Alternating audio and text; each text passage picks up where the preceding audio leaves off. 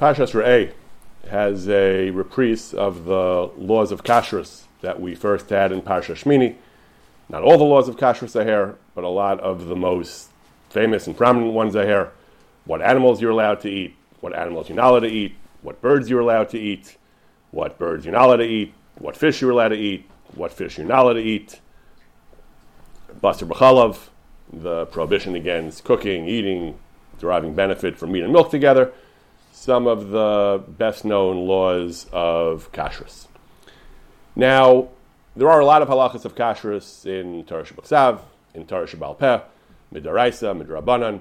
They make up a good chunk of Shulchan Aruch Yoreh De'ah, ritual laws that we have, from salting meat, blood, shchita, to basar b'chalav, mixtures, bugs, checking for bugs, kosher meat in general, species, and so on. Beyond the technical ritual core of kashrus, there is, of course, an array of other concerns that have over the years gone into the question of what food a Jew is supposed to consume. Everything from economic considerations to social considerations, other halachic considerations, hashkafic considerations, political considerations.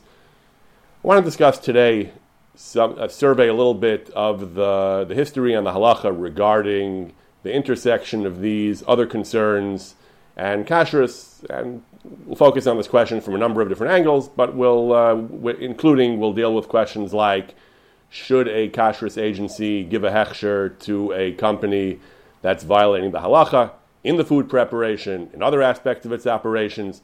Doesn't matter if it's the halachas of the food itself or other aspects like Shabbos or the laws of modesty of Even Ezer. And on the contrary, is a company mechuyev not to give a hechsher to such a company? There are three possible positions in various cases that we're going to consider. They should give the hechsher, they should not give the hechsher. It's a neutral matter, they can do whatever they want. So we're going to discuss a variety of scenarios that have arisen over the centuries, going back to the Talmud, and then going down to modern times, questions that have arisen about whether food is to be regarded as kosher, whether food should be certified as kosher, if there are violations outside the strict laws of kashrus that we see in our parsha. How does that affect the kosher status of the food? How does that affect the ability of a Jew, the permissibility of a Jew to consume such food? We should mention also before we start, as we've discussed previously, the whole idea of third-party certifying organizations that we have today that are considered standard and normal and obligatory today is not something the Talmud has much to say about. Under Talmudic law, a Jew, someone who keeps the Torah, a Jew in good standing who keeps the laws of kashrus, keeps the Torah in general, is trusted regarding the kashrus of his food. A store can self-certify, a butcher could self-certify and say, my meat is kosher, my food is kosher, it was shechted properly, it was salted properly. There is virtually no discussion of a third-party certifying organization until relatively recently. Eidach Hanam Bisurin, as we discussed, a single witness is trusted even if he has conflict of interest, even if his own financial interests are at stake.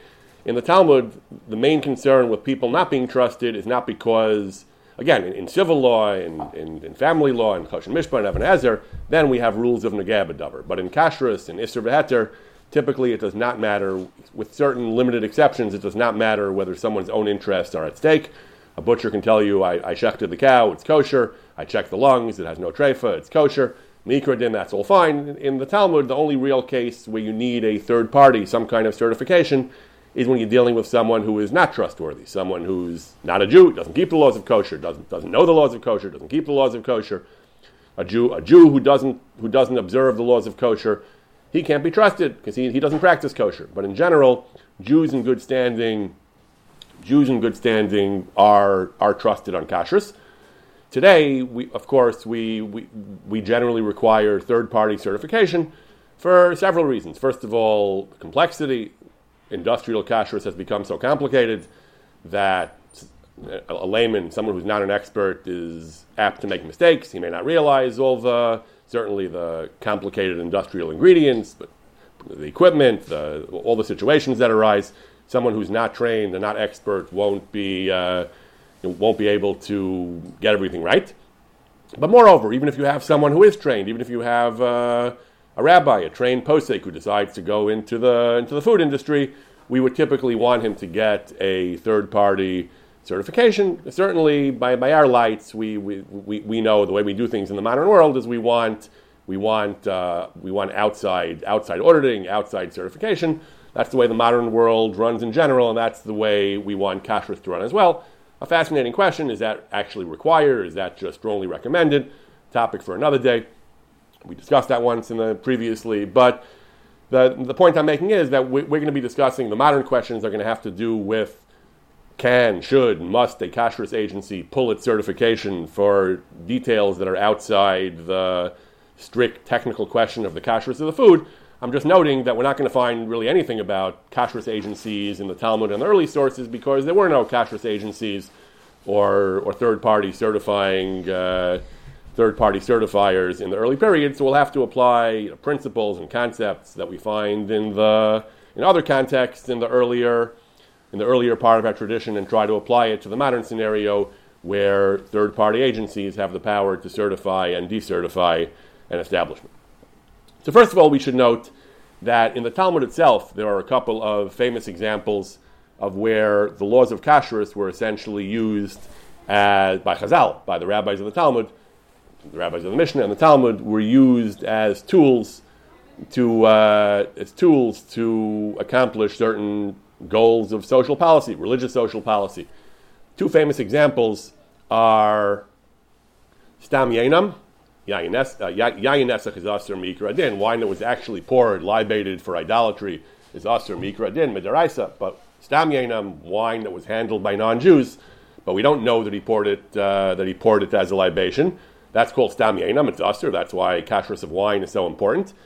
The Gemara actually has conflicting, different explanations for why Chazal prohibited. That's Asur Midrabanan, and the Gemara actually has conflicting explanations for why they made this gzeira. One of the reasons given is Al Yenam Mishum B'noseim. They prohibited wine out of a desire to avoid intermarriage. You drink with someone, you get close to them, you become friendly, you socialize, the barriers between you and them come down, and you end up marrying his daughter. So Chazal, the wine is absolutely kosher on a technical level. The wine is complicated by the fact that there's an additional concern of that it was actually used for avodah zarah. Exactly how these two concerns are interrelated is complex, but some Gemaras at least say that the reason for the prohibition against Stam Yainam is Mishum Penoseim, that there was a social policy Chazal felt was appropriate, a policy of maintaining barriers, maintaining distance between Jews and non-Jews, because it can lead to the terrible problem of intermarriage, and Chazal prohibited Stam Yainam out of a desire to uphold that separation. Another example is the laws of Bishul Akum and Pas Akum. A Jew is not allowed to eat food that was cooked by non-Jews. He's also not allowed to eat bread that was baked by non-Jews. Over the years, beginning in the Talmud, the prohibition against eating bread that was baked by non-Jews has largely fallen by the wayside. There were a number of major exceptions that were carved out by the Gemara, by the Rishonim, by the Achronim. And today, Hasidim are still somewhat strict about it. That's why you see Pas Yisrael marked on a lot of brands with Hamish Hechsherim, but by and large, non-Hasidim are not meticulous about Pas Yisrael. There are 2 times of the year where even non-Hasidim are, or recommended they should be machmer. One is Aseret Yemei Tshuva, where there is a widespread custom to be meticulous about Pas Yisrael, not eating Pas Akum. The other is Shabbos. The Mishnah Berurah actually recommends, based on the Achronim, that on Shabbos a person should avoid Pas Akum. That's actually one of the reasons that there was a custom arose to bake challah for Erev Shabbos, so that people should be able to have an alternative to avoid the need to rely on the heterim of Pas Akum. So Shabbos, Yontif, and Aseret Yemei Tshuva, many people are still strict, but by and large, Pas Akum is not widely followed outside the Hasidic world. The other issur, though, Bishul Akum, that is still fully binding. Bishul Akum is a very serious halacha. People are sometimes not aware of the ramifications of it. You have nannies or so on in your house.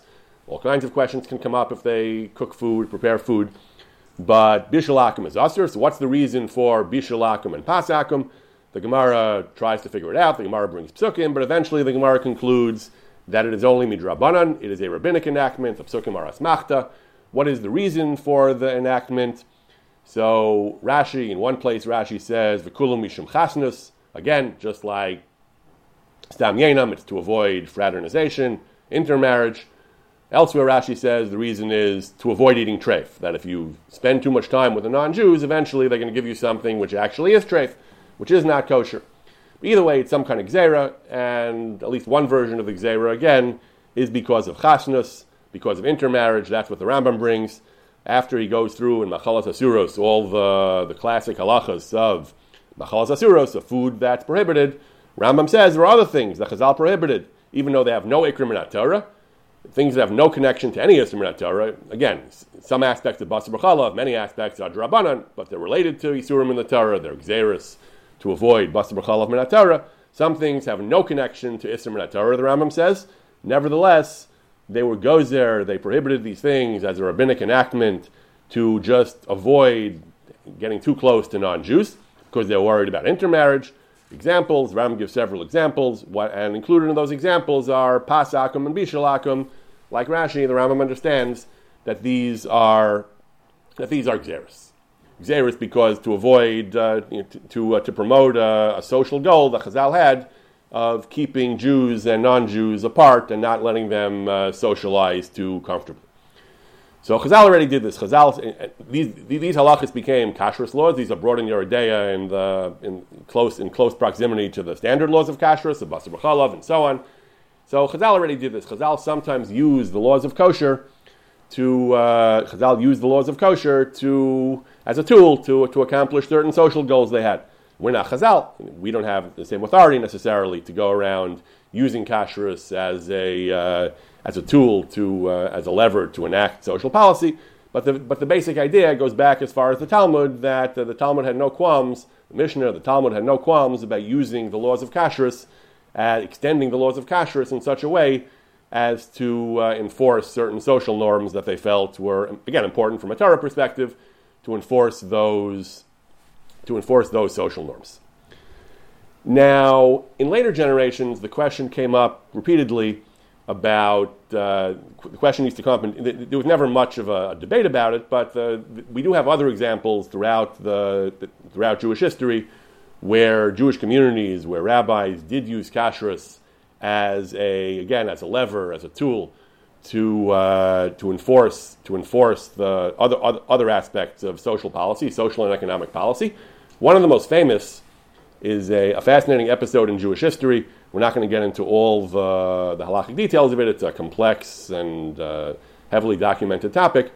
That is the question of what they used to call shchutei chutz. Shchutei chutz literally means slaughtered outside, slaughtered out of bounds.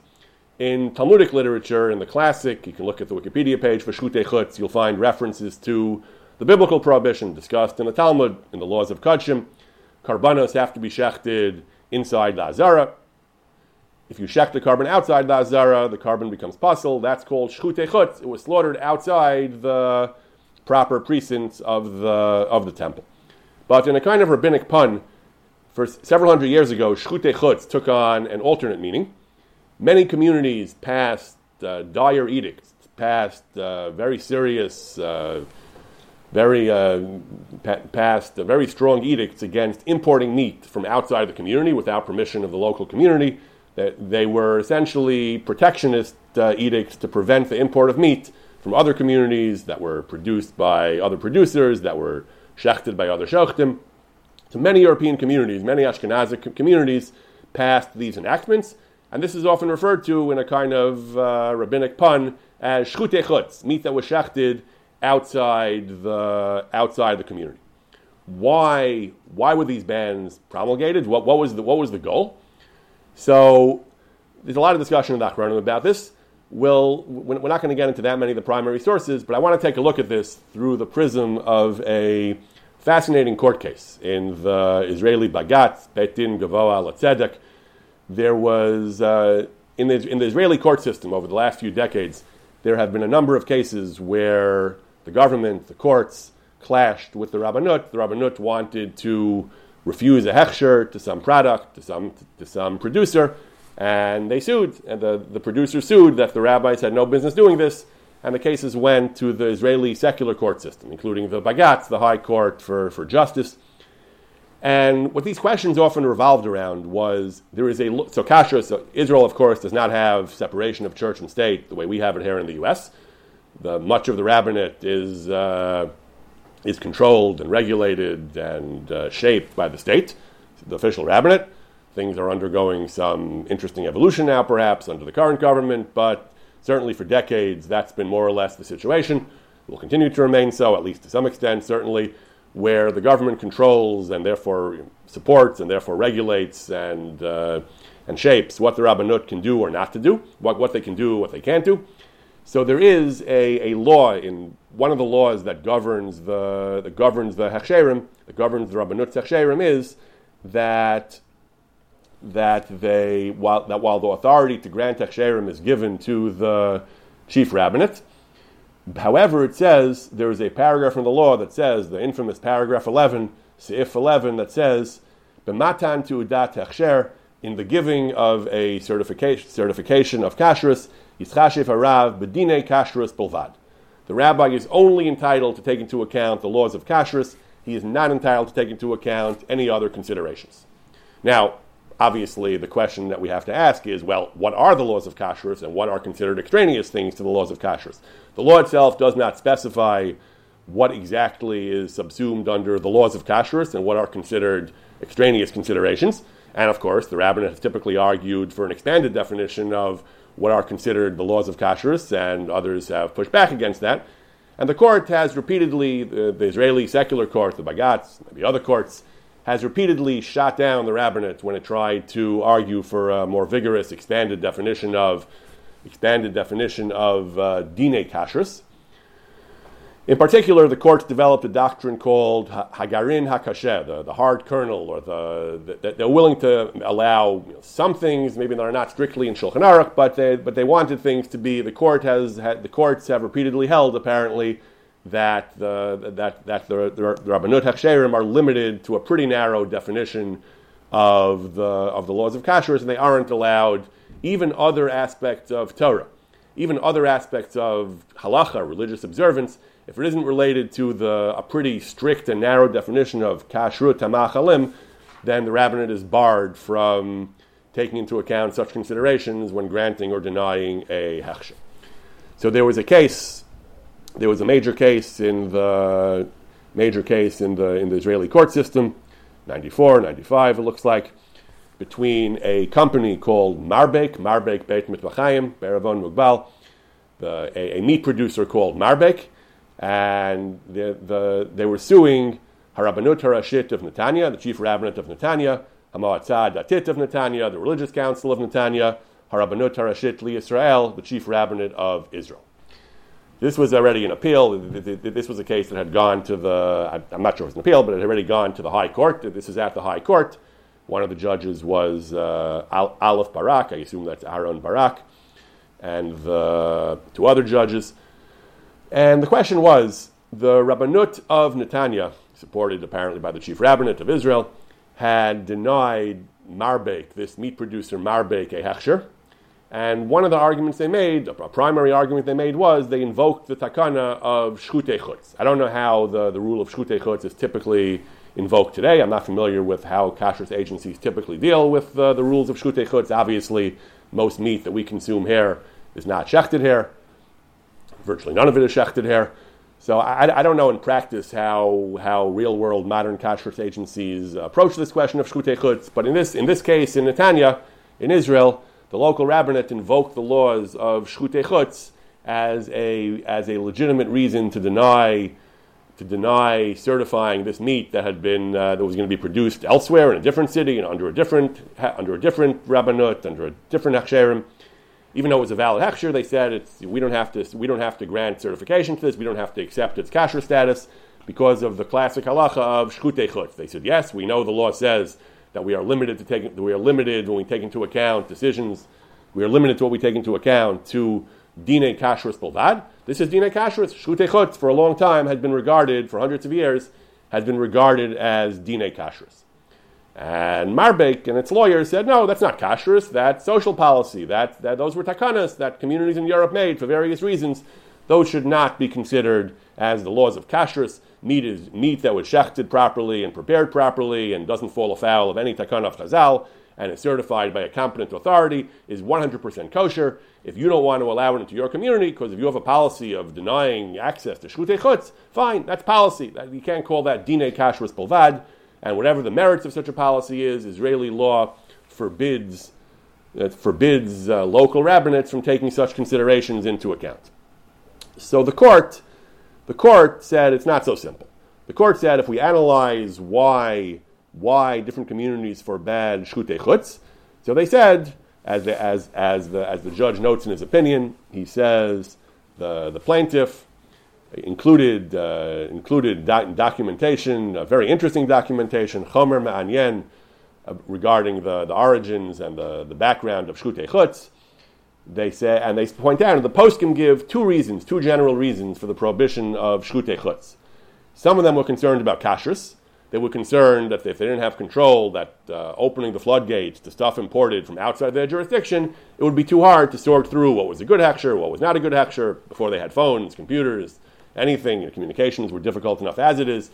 To try to get accurate and reliable information consistently about meat that was produced outside your city would have been hard, would have been fraught with all kinds of problems. And the hadacha, they'd have to be washed within a certain amount of time. Who's washing it on the road, and so on.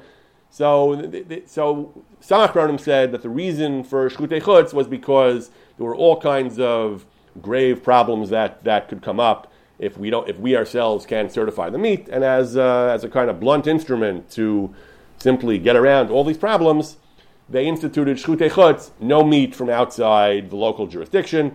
The Bagat says that this was brought by the Shoel HaMeshiv, the Yad Ephraim, they quote the Darkei Tshuva, and others. The other reason, though, is much more of a social policy reason. The other reason is what they call tam kalkali, economic reasons.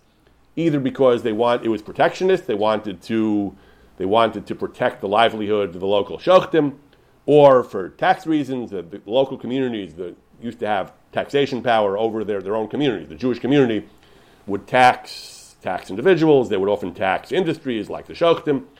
So if shchita moves outside the city, then the tax base is moving outside the city, and the city has a major loss of revenue. So for these kinds of political, economic considerations, it was considered harmful to the community. They banned the import of shchutei chutz. Achronim say, bring this reason as well. The Chasam Sofer and other Svarim bring the economic reasons, the policy reasons, and some Achronim, they say, bring both reasons. They bring the hardcore kashrus reasons, as well as the reasons of safeguarding the interests of the Kehillah. Minchas Elazar is quoted by the Bagatz, Zichron Yehuda, and so on. So the Marbek and its people had argued that shchutei chutz is clearly not kashrus, the meat is perfectly kosher. Whatever the reasons are, they're policy reasons, and then the Rabbanut is not authorized to take into account that such considerations. The judge said he says it's true that if we were convinced that these were purely economic takanos, if these were purely for social, political, economic reasons, he says, then that's true. That's what the law says. The rabbinate can't take this into account. However, the judge says this is not correct as a matter of the historical record, as a matter of the totality of the halachic literature. He says that it's not correct at all. He says the most accurate way of describing the takana of shchutei chutz is that it was a tolada shel ta'amim murkavim. It was a combination of reasons, a multiplicity of factors.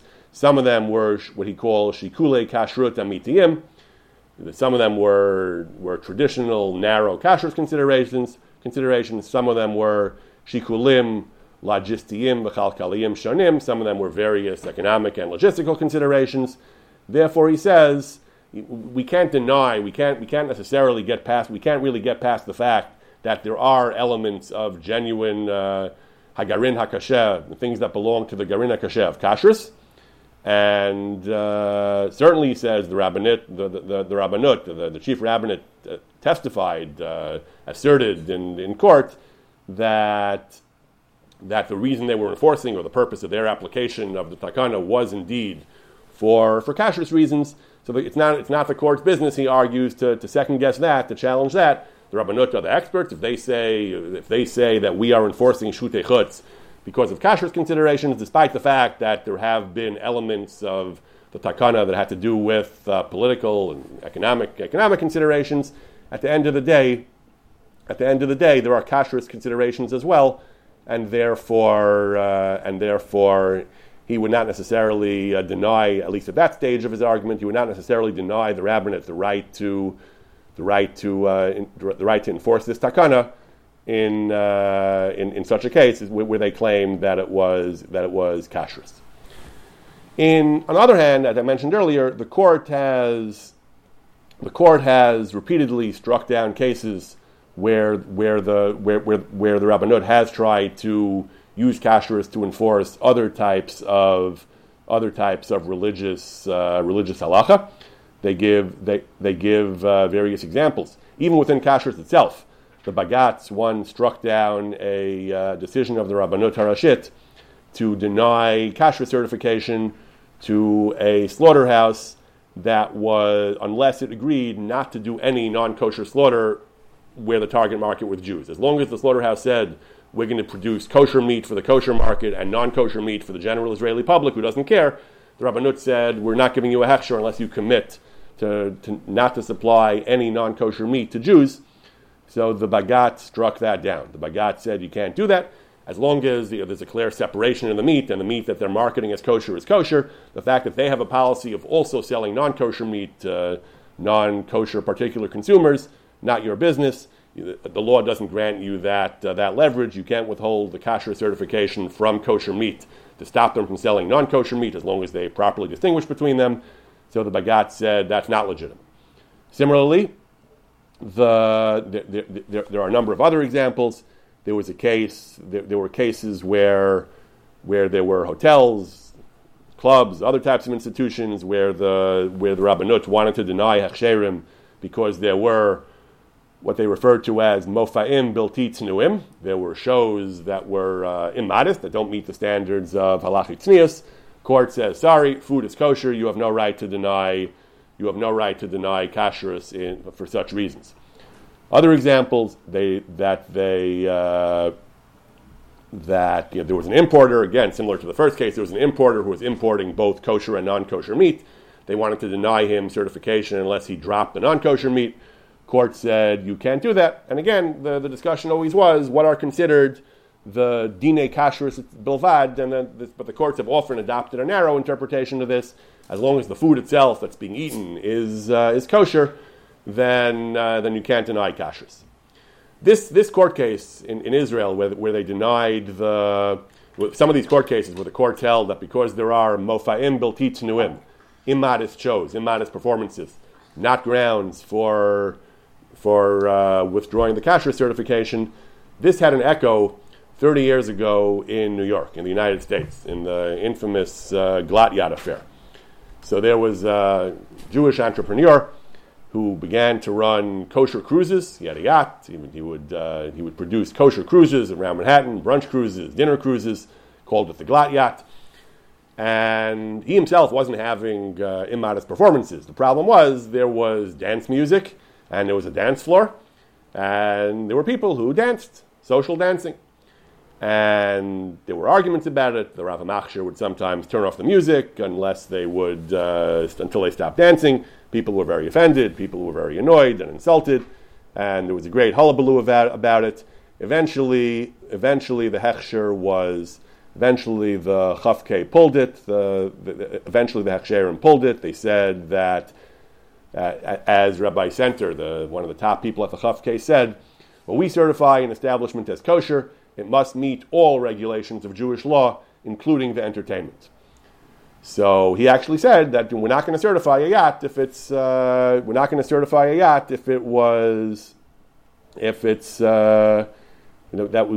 can't we can't certify a yacht if it's not kosher. The Chafkei had actually written into their contract a no dancing clause that the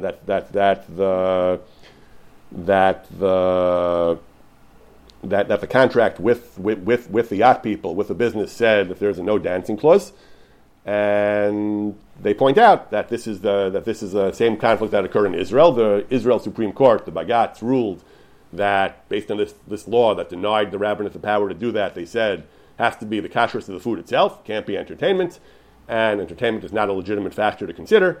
And the U.S., obviously, we have separation of church and state. The agencies are private; they can do what they want, and therefore the kashrus agencies, by and large, were beginning to the other organizations as well were starting to introduce no dancing clauses in their contracts. This was discussed by poskim as well. The Rabbi Dr. Aaron Levine, great expert on Jewish business ethics, he has a discussion, not even the kashrus per se, he has a discussion, not even the certifying agency, whether Glat Yad itself had the right to run a cruise in which there would be dancing, whether they themselves were mechuyev al pi halacha to, if they decide to follow halacha, to block the dancing. He gets into a discussion of lifnei iver, whether by providing the venue and the opportunity, whether they were violating the prohibitions against causing someone to sin. He has a long technical analysis of whether lifnei iver applies. Rabbi Levine actually argued halacha does not compel Glat Yad to adopt a no dance policy. Doesn't compel them to. Certainly they have the right to if they want, and certainly the kashrus agency has the right to do that if they want. But that was the controversy over the Glat Yad business. The Hechsherim preferred not to certify an event that had what they felt were other violations of halachic or hashkafic norms, even if the food itself was technically kosher. In Eretz Yisrael, there was a very interesting argument in terms of the poskim between Rabbi Eliezer Yehuda Waldenberg, the Tzitz Eliezer, and Rav Avadia Yosef. The question involved giving a hechsher to a hotel. The hotel was willing to comply with all the laws of kashrus. All the food would be prepared, it would all be kosher. However, not all their clientele really cared all that much about kashrus. So, I don't know how much the hotel personally cared about kashrus, but in the interest of business interest or whatever the reasons were, they were willing to get a legitimate hechsher. However, they said, one thing we want to be able to serve, if a client orders meat and milk, we want to serve both dishes together and let him mix them and eat them together if he wants, or at least we want to serve milk after meat. We want to serve, for example, ice cream for dessert after steak. So we'll make sure all the food is kosher, but if a customer requests a combination of meat and milk that would be usher, each individual dish will be kosher, but we will serve food to people who will consume them in a way that violates the laws of basar b'chalaf. And this was important to the hotel for some reason, and they specifically demanded that the hechsher not deny them the right to do that. So the question was, can you give a hechsher in such a case, where all the food is strictly kosher, but the restaurant will serve it to you in such a way that, if you want, you can violate the laws of kashrus?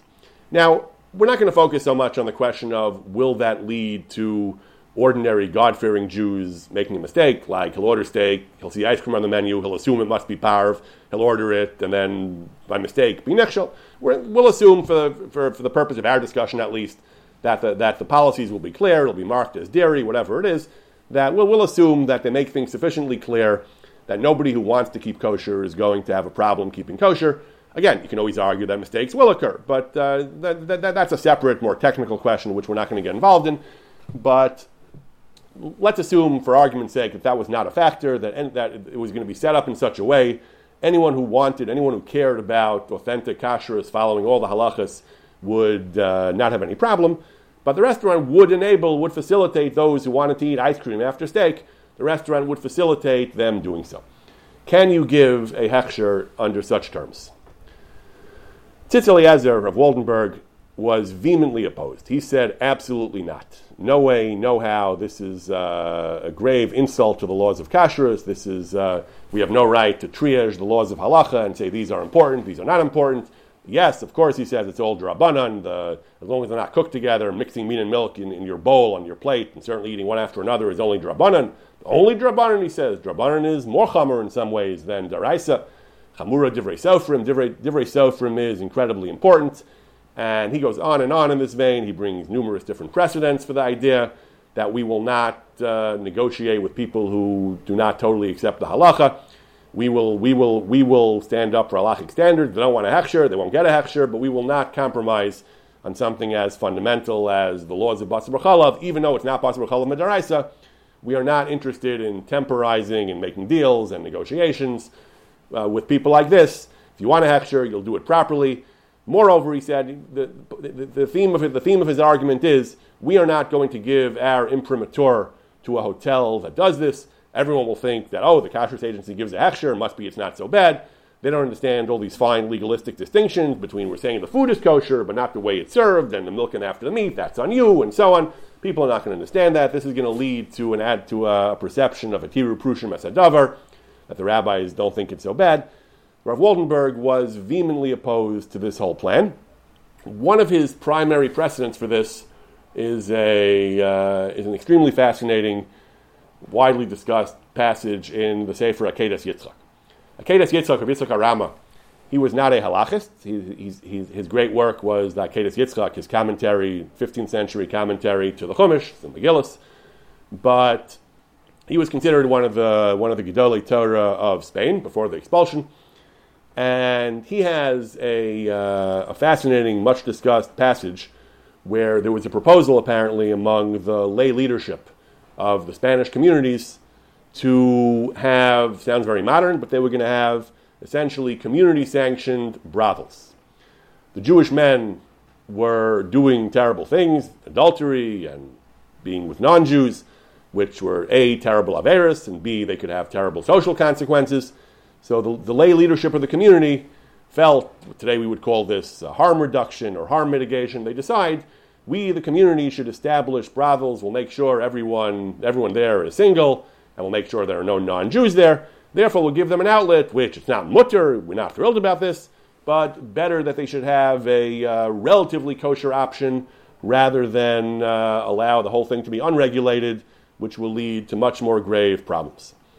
Rabbi Yitzchak Arama was vehemently opposed to this. He said, absolutely not. He says, even if we accept that you're right, that on a strictly utilitarian cost-benefit analysis, the averis will be in toto less under this system than they would otherwise, doesn't matter, he says. We cannot give the communal sanction to such an institution, since this is unquestionably wrong, even though, yes, it's less wrong than the alternative. We, the community, cannot sanction such a system where we are giving our imprimatur to such a system. If this becomes known as a communal institution, then the fact that we're giving the whole explanation that we really think it's a terrible thing, but it's less terrible, so it's a lesser of two evils, so it's harm mitigation. At the end of the day, if we, the community, establish, even implicitly, if we, the community, establish such a system, we are giving our imprimatur to Avera, to sin, and that is not acceptable.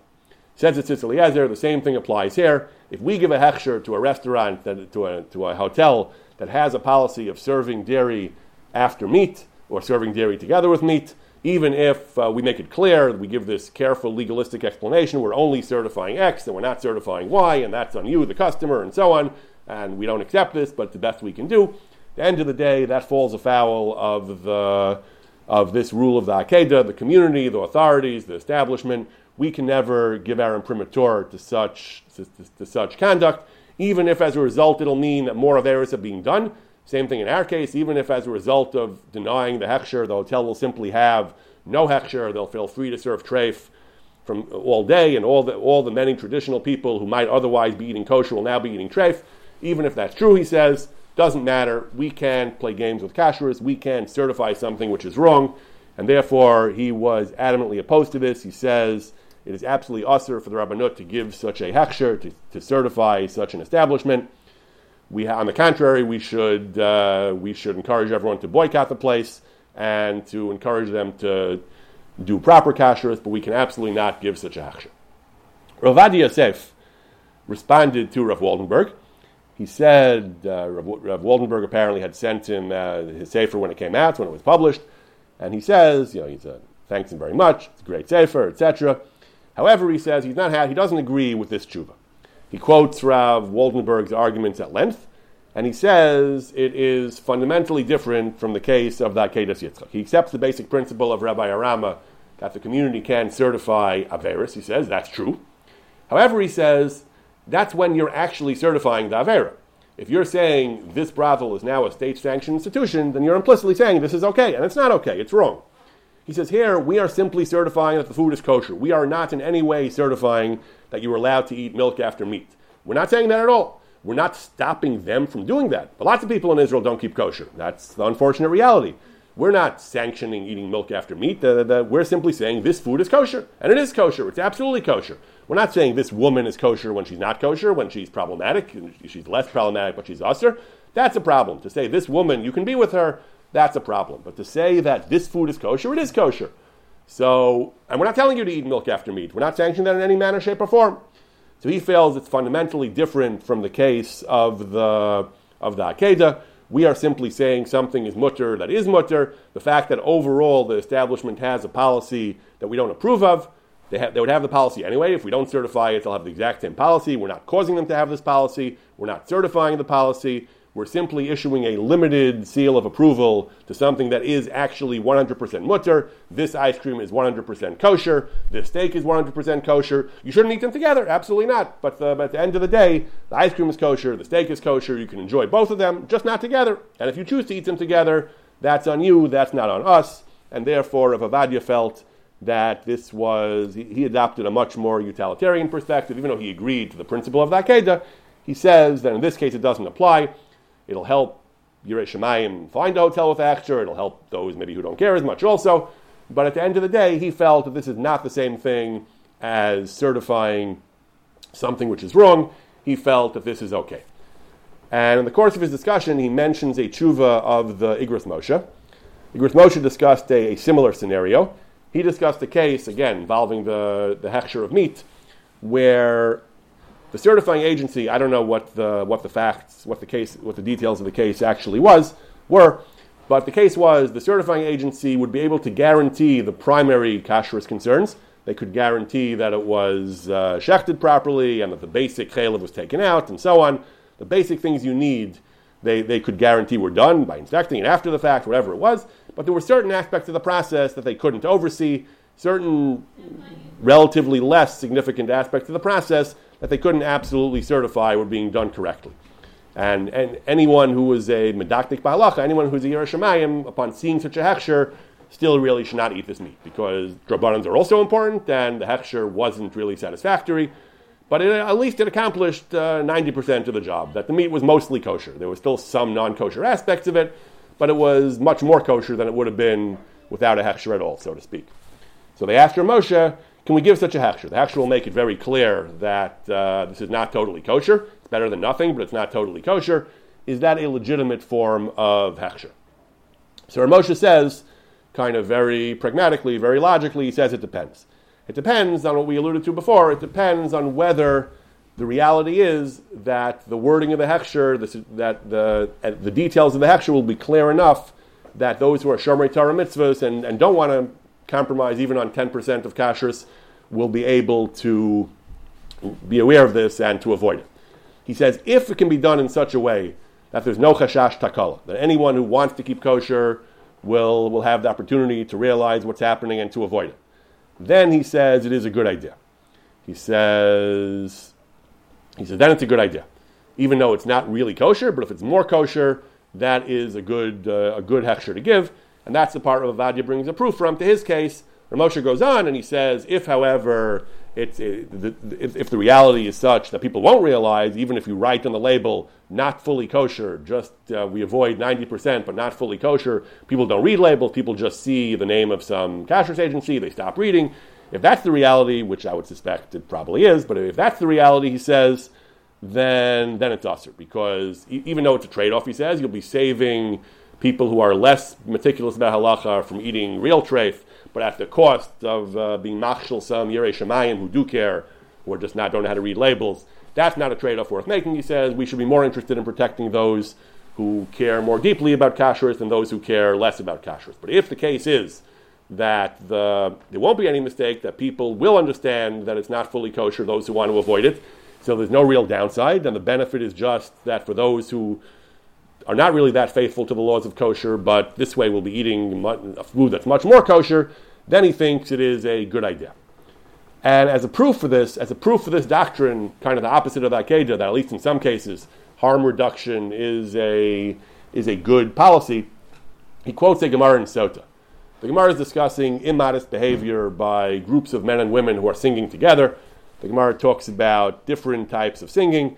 You probably have to be there to understand exactly what we're talking about, but the Gemara talks about Zimri, Gavri, V'ani, Nashi. If the men sing and the women respond to the singing with their part of the song, that's pritzus, that's licentiousness. However, Zimri, Nashi, V'ani, Gavri, if you do it the reverse way, the women sing and then the men respond, but with their part, that's even worse. That's Eish Ben Ha'oros. That's not just pritzus, that's like fire, and that's terrible. So the Gemara says, who cares? It's all wrong. So why are we interested in grading how wrong everything is? Wrong is wrong, and you shouldn't be doing it. It's not like one is mutter and one is asur. They're both asur. So then why is it important to grade how egregious each one is? So the Gemara says, L'vatuleha mikameha, that sometimes, at least to begin with, we can only go after one. We can't perfect the world in one fell swoop. We have to do things gradually. Poskim derive a lesson here that in chinuch, in policy, you can't change the world overnight. Rome wasn't built in a day. You have to do things gradually. You have to progressively improve things. So, at least in some cases, the Gemara says you can't be mevatel the whole thing, and you have to be mevatel only one. So therefore, which one is worse? Whichever one is worse, you have to go after that one first, and then go after the other one when you have the wherewithal to go after the second one as well. Rav Ovadia Yosef actually brings this Gemara in another context. Rav Ovadia Yosef was asked a very interesting question by a school for girls in Israel. And the administration wanted the girls to dress modestly in accordance with halacha, but the girls weren't doing that. They weren't there yet. The school, I don't know what the reality was, but the school apparently, the givens, the assumptions in this case are, the school apparently had the option of imposing some kind of dress code. They could either ban short skirts, mini skirts, or they could ban pants, but not both. Somehow they have to give the girls the option to either wear short skirts or to wear pants. So the question is, which one should they let the girls do? They can't ban everything. So Rav Ovadia has a long tshuva in which he basically argues that miniskirts are very problematic because shok bisha erva and revealing the upper leg is a problem. However, pants, he says, mikra din is not really a problem. Again, he recommends women shouldn't wear pants. At the end, he says they really shouldn't do that either. But pants, in principle, is certainly much less serious, at least if they're not tight pants. I'm not necessarily talking about tight jeans and so on, but pants in general is much less of a problem than skirts and short skirts. Therefore, he says, so if you can only do one, then they should wear pants and not wear short skirts. Based on this Gemara, he says. The Gemara in Sota says that we don't say the perfect is the enemy of the good. We don't say if we can't get to perfection, we do nothing, and we just throw up our hands and say we can't do anything. If you could be mevatuleha mikameha, you can mevatel one before the other, then do it. So since short skirts, or Ovadia says, is unquestionably worse than pants, therefore he says if we have the possibility of banning one and not both, we should first ban the short skirts and allow the pants. So Rav Moshe says a similar thing about his case of the hechsher. We can't get this company to produce meat that's totally kosher. We can't certify it. We can't get them to do it. Whatever it is, in the world we live in, perfection is not an option. We can't get this meat to be 100% kosher. But if we can make it largely kosher, if we can eliminate some of the problem, he says that's great. As long as we're not being machshel people and fooling them into thinking that it's good. As long as you can get around that problem, he says, that's good. 90% kosher is better than 100% treif, he says. Therefore, Moshe says the same principle applies. In the real world, we sometimes have to work with harm reduction. If we can get something to be mostly kosher, that's an improvement, and therefore we should do that as long as we're not being machshel anybody who otherwise would be careful in kashrus in an isser. And that's why the other Rav Ovadia, the one we began with, makes the same point in his case of the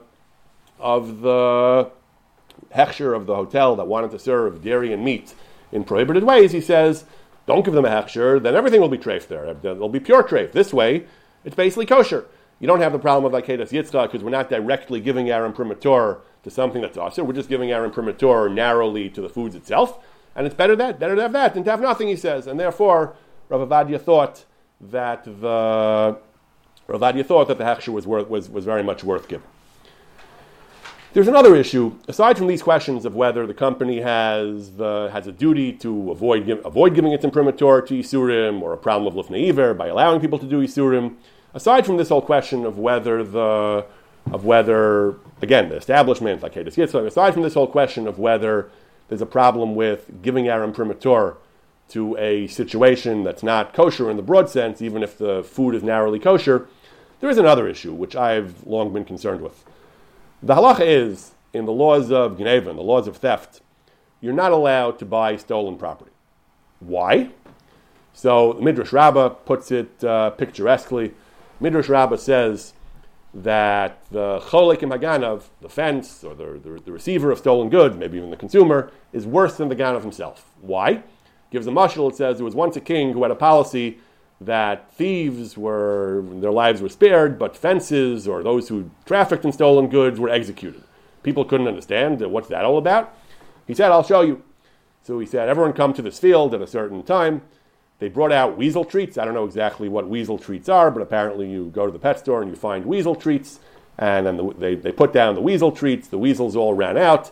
They grabbed the treats. They went scurrying off to their weasel holes to go hide away their precious treats. He'd come back tomorrow. So by the next day, he had his men stuff up all the weasel holes, and he put out the treats again. The weasels were about to grab all the treats, but then they noticed that their holes were all stuffed up, and they had no safe place to hide their treats. I guess it was more than they could eat on the spot. So the weasels just, I guess, were disappointed, but they just let the treats go, and they walked away. The king says, you see, this is the point. Thieves themselves are not the problem. The problem is those who enable the thieves by trafficking in stolen goods. That's why, it doesn't really explain why he's more strict to them than the thieves themselves, but certainly it illustrates the severity of dealing in stolen goods. A person shouldn't tell himself, I'm not the thief, I'm just the one who benefits from theft after the fact. It doesn't work like that. If you are going to be the one who makes crime pay, then you are doing an avera, and that is a problem. Rambam paskins this way, Asur liknos min haganav chayfet sheganav, you're not allowed to buy stolen property. V'avan gadolhu, it's a terrible avera. Why? Because by doing so, you're machzik de over avera, you're strengthening the activities of over avera, you're causing him to steal more, because if he won't find buyers, he won't steal. And that's why it says in Mishlei, cholekim ganav sonei nafsho, that by receiving stolen goods, you're doing a terrible avera.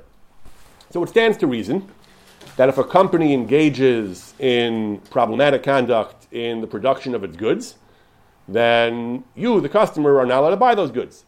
Are the goods kosher? In a very strict technical sense, yes, but you're not allowed to buy the goods because not just because you're giving your imprimatur to somehow, like the rabbi who gives a hechsher, maybe he's giving his imprimatur. There's another problem. The problem is that by making it so that crime pays, that sin pays, that problematic conduct is going to be economically viable, economically remunerative.